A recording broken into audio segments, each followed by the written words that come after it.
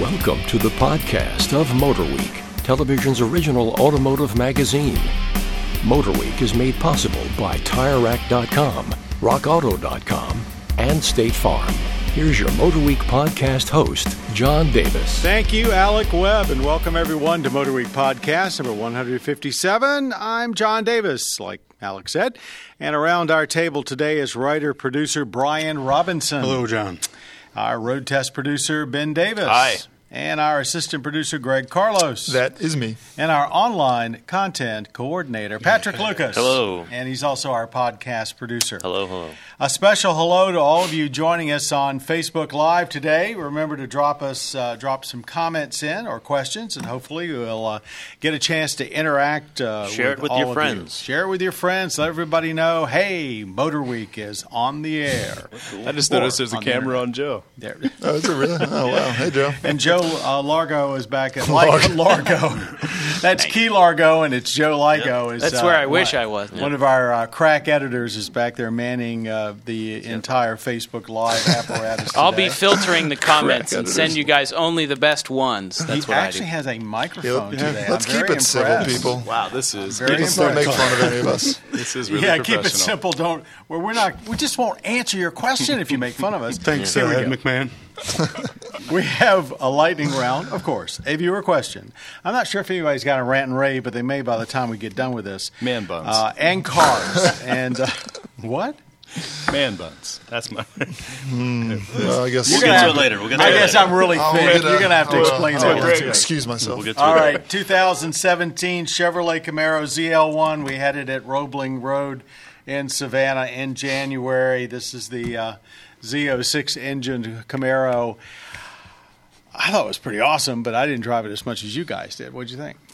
I came away thoroughly impressed, and I think of all the cool cars we had down there, and we had a lot of cool ones. This one probably impressed me the most keeping price as a factor and just the sheer performance that I got out of it. Now, granted, I'm not a professional driver, but I felt like I could do things in that car that I probably could not in a lot of other cars. Would you say, and I think, Brian, you were You the get one paid that to drive. You are a professional driver. Yeah, I guess technically by the definition. Believe me, you are. There are different levels. I think Brian Robinson said that he Smart felt, guy. and correct me if I'm wrong, didn't you say something like you felt that this car had sort of broken the same kind of barrier that the current Corvette does, as being world class is an overused term, but basically being that good to stand on its own. Stepping into the world stage more so than just the redneck rocket that people want to soup up. I think it definitely made it there. The big question I have: almost everything we said about it, we said the exact same things about the GT350R last year. So I'm wondering, what do you guys think about which one would you buy? Oh, direct comparison. Yeah. Wow. I would still go GT350R camp, but by far and away, the ZL1 definitely impressed me. Not only is So it why capable then? in all. You Why just would I like go the- GT350? You just like the feel a little bit better? I mean, I remember that in that test we were over the top about that. That's a good question. Yeah, I think I like the feel a little bit better. Maybe it comes down simply just to design and style. I think I like the Visibility Mustang a has little something better. to do with it. You can certainly Yeah. see out of the GT. And we better. still didn't get a true apples to apples comparison because we did have the 10-speed auto in the Which was the ZL1, new thing. And it took a little bit to get used to, especially on a track that we'd driven so many laps on. And I have an idea in my head of what gear I need to be in and which corner. And this one, I kind of had to throw that all out of the window because there's so many gears and they're so tightly spaced that it took a few laps to get used to. But if you left it to shift on its own, I felt it got a little bit confused. It wasn't quite where I wanted it to be, but just used the paddles and it was fine, despite the paddles feeling kind of cheap.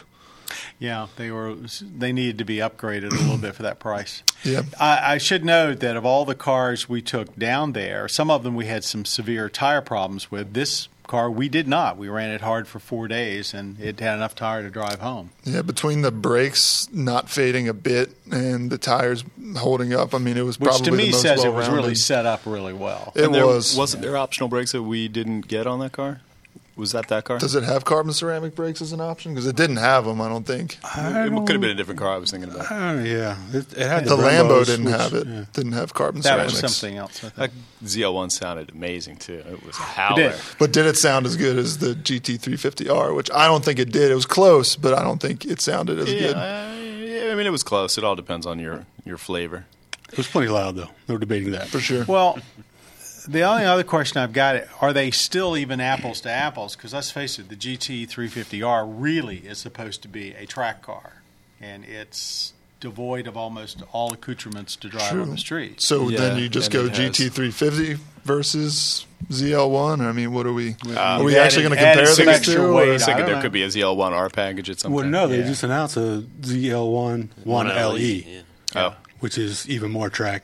Yeah. Almost like remember the Boss Tier 2, then the Right. Laguna Seca version? Oh, I see. Almost like that. so that would be a That would be probably a direct We need to make that comparison. happen. Yeah. All right, thanks, guys. Let's move on to another car that I think we came away with from Roebling very impressed with, the Jaguar F-Type SVR. We said in the time, and we also have said in our road test, and Brian Robinson, again, is responsible for this. I just sort of read quote. other people's quotes. I don't Yeah. come up Well, with it myself. The best, well, we were talking about the F-Type in general, the best non-American muscle car we'd ever driven. And this car was like over the top in that It aspect. certainly has that feel. It feels more like, a Camaro or Mustang versus getting in like a 3 Series or M3 or something like that. It's just big, loud, heavy. And beautiful. I mean, it's a gorgeous car, I think. You drove it a lot. Greg. Yeah. I drove it plenty, and I actually was able to. I drove so much of the regular F-Type, the Coupe, and the Roadster that I felt like I had a great baseline for when I jumped in the SVR, and it was pretty shocking at how much better the SVR was than the Roadster we had at Roebling a few years ago. I mean, this thing was really planted. Yeah, it steps out a little bit, but I mean, again, this was all-wheel drive, correct? Yep. So, But that's what you want. exactly, Yeah. right. I mean, you would just put the power down and it would just hunker down and just blast out of corners, man. I think the suspension tuning that they did and everything else just really came together. It was another car that I was shocked at how far they came from the original car that I drove. So, well, I guess the podcast is over, right? No. No, for the It's a mic looking drop on, statement. Huh? Yeah. looking on paper, the updates, it didn't look that comprehensive, but like you say, on track, it's it felt a like a great totally package. different car. Yeah. It reminds me of, you were talking about the Mustang and the GT350 when it came out. We were just all kind of aghast at what a great total package it was. And that sort of seems like the same thing applies here. Another vehicle that we were going to talk about today, and the poor thing has to follow these two awesome performance cars, and that's the 2017 Nissan Rogue, which is not all new, but it's been thoroughly updated.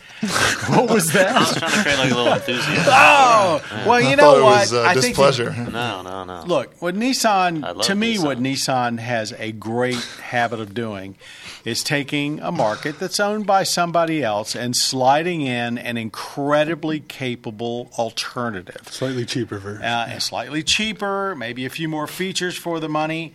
And when you look at this and look at the Rogue, which was already, a solid performer, and look at the updates, and they've slid it under the new CRV, and the CRV is probably going for a pretty much full list everywhere. I think it's a very comparable vehicle. I don't know if I'd buy it instead of a CRV if I had the money for both, but I was impressed that how solid it was and what a good, family of 5 little SUV it is. The big news was a hybrid version now, which joins the RAV4 hybrid, is the only other compact crossover that you can get a hybrid in. But we had a problem with that. Yeah, well, I mean, I wouldn't say it's a problem. It was not very hybridy. I mean, you could not spend very much time in electric only, and almost any throttle at all. And the it was fuel kicking the economy engine wasn't on. that outstanding. Fuel economy wasn't anywhere as good as the RAV4. But, I mean, for a first, entry, maybe it'll I get should better. say, I think it was still well over 30. So, I mean, it wasn't bad for. Correct. I think it was right around 30, whereas we 30. got like almost mid-30s in the RAV4. Yeah. But, I mean, for a crossover, sure, that's fantastic.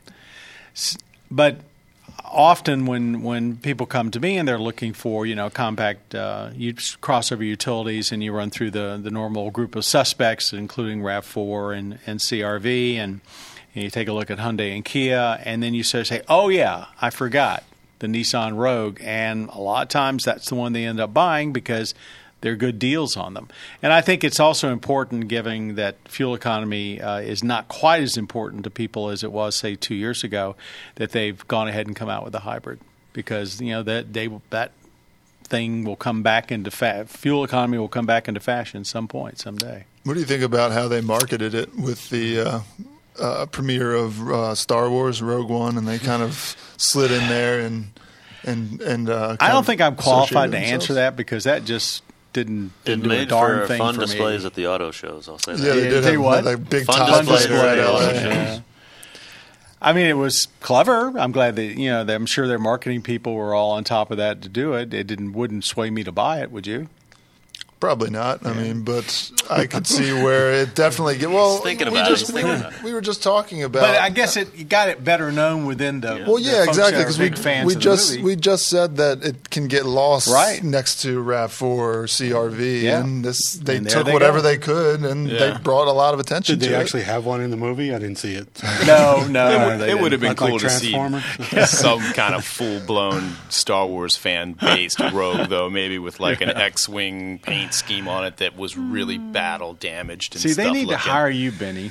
And then have a super limited run. That would really get a lot of attention. That probably would sell okay. There was too. like a They limited. did. They had. There was a limited. There was a like Rogue, a Star Wars edition. Or you could also What get did that one with like. include? Do you remember? It came with a helmet. Yeah, you could get a Death Trooper helmet. That's weak. Well, I mean, not really, because if you're really into Star Wars, it was the only way really you need could a get car. an exact replica from like a Lucas approved replica of that helmet. Well, whatever. We do have a question regarding Nissan, going back to the Jaguar F-Type. A guy said, you had said earlier the F-Type was the best non-American muscle car. Well, Vince wants to know your thoughts on the GTR as a sort of non-American, sports car, muscle car kind of thing. How's that compare? Well, I think it falls in that category, but I don't know. I think it's don't kind think of a. I checks think off all the boxes of it. and it's a real. It hasn't been redone since it GTR? came out. Well, it's still the basically 17. the same car, though. Yeah, I but mean, it it's isn't like. I don't look at all it new. as a muscle car. It's like a. It's really sophisticated It's like with a turbos. It's a tuner. Frankenstein. Except it rattles and squeaks. I had a and, good one there. I do like that aspect of it, but I mean, I don't know. It's like a stitched together Frankenstein all right, version. all right, of there you go. Italian exotic, American muscle car, and Asian compact. Now, does that It's make like- it a muscle car? I don't Not to quite me. think It's more of so. an exotic, upper level. I don't to me. get any muscle car. I think out you of could it. group all these cars into still of a pony car class, though, because certainly the GTR is in the same vein as the Camaro. I mean, it almost to me looked like the Camaro ZL1, the way it looked now and at the track. It looks like what the GTR, by all means, should look like by now. You know what I mean? I agree. So yeah, I mean it's a pony car, much like Turbo would you 6 consider versus F-Type. V8s. But I mean, Yeah, when but they, they're all about the same size, same configuration, two Horsepower. doors. I mean it's all-wheel drive. But yeah, I mean. But when Nissan launched it, it was basically launched as kind of like both a Corvette fighter and an entry-level exotic, and I think that's probably still kind of what they are doing with Well, we it. have a GTR test coming up Yeah. very shortly. That We you do may be indeed. interested Our in. answer is it's complicated. Whoever you Yeah, are. if I was Watch the confused next about podcast. What I meant to say was muscle car, no. But if you widen that definition up to be pony car, then yeah, you can throw it in there. Yeah. So I hope that. What's his name? His name was Vince. Vince. I hope that Bada bing, bada confuses boom. you less than we thought it would. And on the subject of Star Wars, Ryan agrees with you, John, that the Star Wars thing wouldn't be enough to convince him to buy a Rogue. No, but I think the point was made that was a very valid one, that it probably got the Rogue noticed by a younger audience than would normally be attuned to it. And, the younger buyer out there, if they can afford a new vehicle, they are looking for advanced technology, and that's where the hybrids come in. So it was probably a pretty smart marketing move on a couple of levels that didn't do much for me. I was going to add something. Joe does such a great job with the video version of this podcast. I'm just going to throw something out here just to make him work a little extra hard. I can remember when Star Wars was launched in the 70s, Toyota Celica came in a Star Wars package. I mean, the thing was Star Wars mural from front to back, and they made a couple of them and gave them Writing away. this down? So now I need to find a picture of that. Is They that were what you're awesome Yeah, looking, yeah. and I think Rogue should have done something like that. All right, wow. All right, let's move on to our lightning round. We've got 2 minutes to debate a trending automotive topic. And within the last couple of weeks, both Consumer Reports and J.D. Powers have released major new car surveys. This is something they do every year. And the top and the bottoms of the list were extremely similar. When looking at the Consumer Reports list, their top brands were Audi, Porsche, BMW, Lexus. Their bottom were Jeep and Fiat. And then you go over to the dependability study that that J.D. Powers put out. And the top of their list is Lexus again, Porsche again, but Toyota's up there too, and Jeep and Fiat at the bottom. My point is you've got two big polls, both have a lot of individual owner input. They're done totally different. The tops and the bottoms seem to be pretty much in line. But the rest of the polls, the results are totally different, and the order is often way, way different. Like Toyota was in J.D. Powers was number 3. They were well down the pack in Consumer Reports. So my point is, what do we tell people that look at polls and they use these things to make a decision about buying a car? How do we help them get beyond, this a singular poll? What do we tell them? What do you guys tell them? Well, much like any other, you got to do your research, not just one place. I think you can, since they're both very similar at the top and the bottom, cars that are very good are very good. But cars the middle that are very is where bad most people are buy very bad. stuff. Correct. Things in the middle, you just got to do your research. And, I'm not saying don't be swayed by these things, but you have to remember they are just surveys. They're not based on actual, this car has been serviced this many times by this dealer. It's based on a survey. How many times have you had your car in? Maybe people remember correctly, maybe they don't. Maybe some people are pickier than others. So these are just surveys. It's not hard data. Anyone else? Yeah, I would just say kind of triangulate your information. There's so much information online, on TV that, if you really, buying a car is such a big decision that you should really be putting in your research. And I'd say most times that while there is some inconsistency poll to poll, if you go through like a dozen different outlets, they should all roughly say the same thing. You should start seeing the best cars rise to the top. Right. You'll find these trends. And if all else fails, start going on to forums and look up what real owners actually have to say about the cars. Granted, you'll run into the nut jobs who are just going off about whatever. I certainly can be classified as a nut job. No. But, there's just so much information. Just make sure you get as much as you can, and you'll naturally start seeing trends. Buy what you like and just take care of it. Here's something also to remember. 30 years ago or 25 years ago, these polls were mostly about things gone wrong, things that break. Because cars are so incredibly reliable today, these polls, if you read the fine print, often cars get marked down the most because you don't like the way the infotainment system works. Or the government says I should get 40 miles per gallon, I'm only getting 35. Yeah. So a lot of the things that people mark down cars on today are subjective. It's exactly what I was going to say. It's become much less about like facts and figures and more about like how satisfied are you with this? Exactly. And, satisfied can mean a lot of different things to a lot of different people. Infotainment has definitely caused a lot of problems recently with freezing up. One of our commenters wants to know, what's the effect of the fact that dissatisfied customers are more likely to respond than somebody who's just kind of okay with their car? Does that sway it? Good point. That's very true. I will say I think the Consumer Reports reader space is extremely loyal about filling out, and they have this poll. But what Consumer Reports has done is it used to be all about their readers, but now they basically use their own test data along with readers. And J.D. Powers is a 35,000 blind poll. It's very scientific. So I think both of those kind of get beyond that, the fact that most people only respond when they've got a negative. There's a good Buick joke in there, but it's probably not appropriate. Oh, the bells just rang. You can't say it. All right, thanks, guys. Let's welcome move to on it. now to our. Any rants and raves? Anything that's in the last few weeks that seems to bubble to the surface? We haven't had that much really rotten weather, so Yeah, really good weather, actually. yeah. Global warming, what's the deal? I'm too That's happy. my rant. Well, It's not global warming anymore, sorry. It's No, climate change. change. Yes.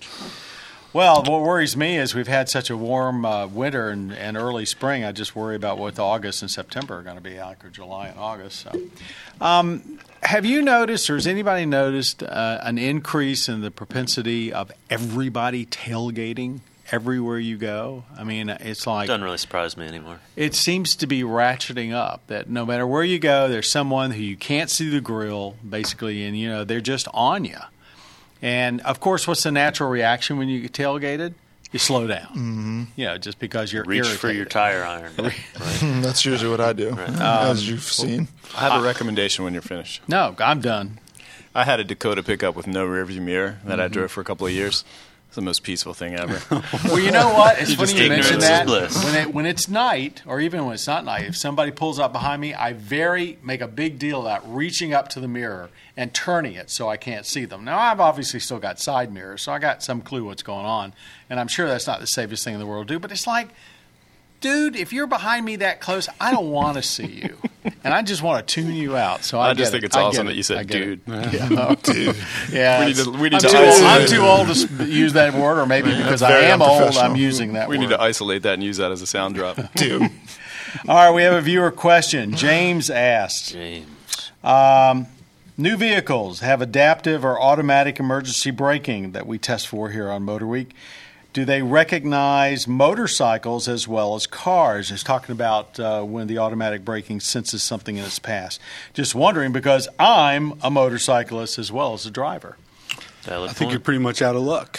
Some of them have was gonna pedestrian refer to you. detection, which I guess Looks for a would. smaller mass. Correct, but I think you're pretty much out of, I mean, because remember when we started testing the braking things, like Well- cardboard boxes and stuff like that, it wouldn't work on those. Yeah. We had to have a very big. I think we should And get it a had to have air motorcycle. under We it. should get a motorcycle Well, I dummy mean, now. I think there's a different level of That's me. attention needed for a motorcycle, too. I mean, I think it's a lot easier to be distracted while you're driving a car. Now, I'm not saying you can't be distracted while you're driving a motorcycle, but I just think the need for it in a motorcycle isn't quite Well, where no, it is. no, in a no, car. no, he's talking What? about Just can for the the question. systems Will in a the car cars recognize a motorcycle? recognize a motorcycle. Oh, I'm You're just gonna read the get quote. I'm fined. sorry, James. I'm an idiot. For him as a motorcyclist. Yeah. He doesn't want to get He's hit by worried a about car. getting rear-ended by the tailgate. I'll be honest with you, James. I would not assume that the automatic braking systems will see you because if you're directly in front of a car, you have a very small cross section that car is. So you coming should out. just constantly swerve in the lane. Yeah. That might help. Absolutely. Chances No, don't are do that. the ones that have pedestrian detection will probably work okay. But we found, I don't know about you, every car we drive, the systems seem to be set to a different degree of sensitivity. Yeah. Some you can drive all the time and you never get a warning about getting too close. Others, the Chrysler Pacifica we've got, every time you got the least little bit close to somebody, the bells and whistles went off. I think, and also some of them, especially, I think, in particular, Volvo, from what I can remember, a lot of those are getting better at sort of tracking movement Right. within its field of view, as That's opposed the to pedestrian just detection. right, just sort of like bouncing a signal back, and if something bounces back that's wide, it's like, oh, it must be a car. So I think as they all sort of get to that next level where they can sort of track movement within their, cone of view, that I'm sure that'll come into it, because I know that I've read stuff about them trying to track like dogs or like deer or like Cyclists. animals in front Moose. of Because you're going to need all of that for autonomous driving. Exactly. You know. So give it a little bit of time. Yeah, moose would scare me. Just keep an eye on your six from this point out, though. Yeah, moose. The prospect of a 1,500-pound moose coming through the windshield. not a good LED one. brake lights on your Yeah. bike, too. Yeah, that might be a big help, James. Make sure you're as visible as possible. Okay, I think that pretty much wraps up our podcast number 157. I want to thank everybody around the table: Brian Robinson, Ben Davis, Greg Carlos, Patrick Lucas. Patrick's also the producer of our podcast. our audio engineer, Jim Bigwood, who always works very hard to make sure that we sound good, even if what comes out of our mouth isn't very intelligent, and our podcast creator, Bob Mixter. And I was only talking about myself, guys. Everybody out there, we hope you enjoyed the Facebook Live podcast today. Let us know. Joe, anything else before we Joe Ligo, who's been running the whole Facebook Live thing today? We got anything else? Anything else? A couple of agreements on the tailgating thing. Yeah, we people thank in you general very think much. that's- I agree with those. As they're agreements. driving down point. the road and tailgating. And one thank you. Yeah. The guy said thank you because Motor Week is to blame for his automotive obsession. I was going to say for his automotive accident. Thanks. No. The obsession is a good thing. So he blames you guys for making him be addicted to cars, which, I mean, We what are you will gonna accept that As long as responsibility. you're not addicted to anything else, that's cool. Thanks, everybody, for watching. And for those you listening today, remember Motor Week can be seen every week on most public television stations across the country, as well as on the Velocity Cable channel. Till next time, I'm John Davis. For all of us at Motor Week, keep the sunny side up, and thanks for being a part of Motor Week. You've been listening to the podcast of Motor Week, television's original automotive magazine. Motor Week is made possible by TireRack.com, RockAuto.com, and State Farm. For additional information on podcasts, videos, and showtimes, visit our website at motorweek.org. And watch Motor Week, television's longest-running automotive magazine series, each week on your local PBS station.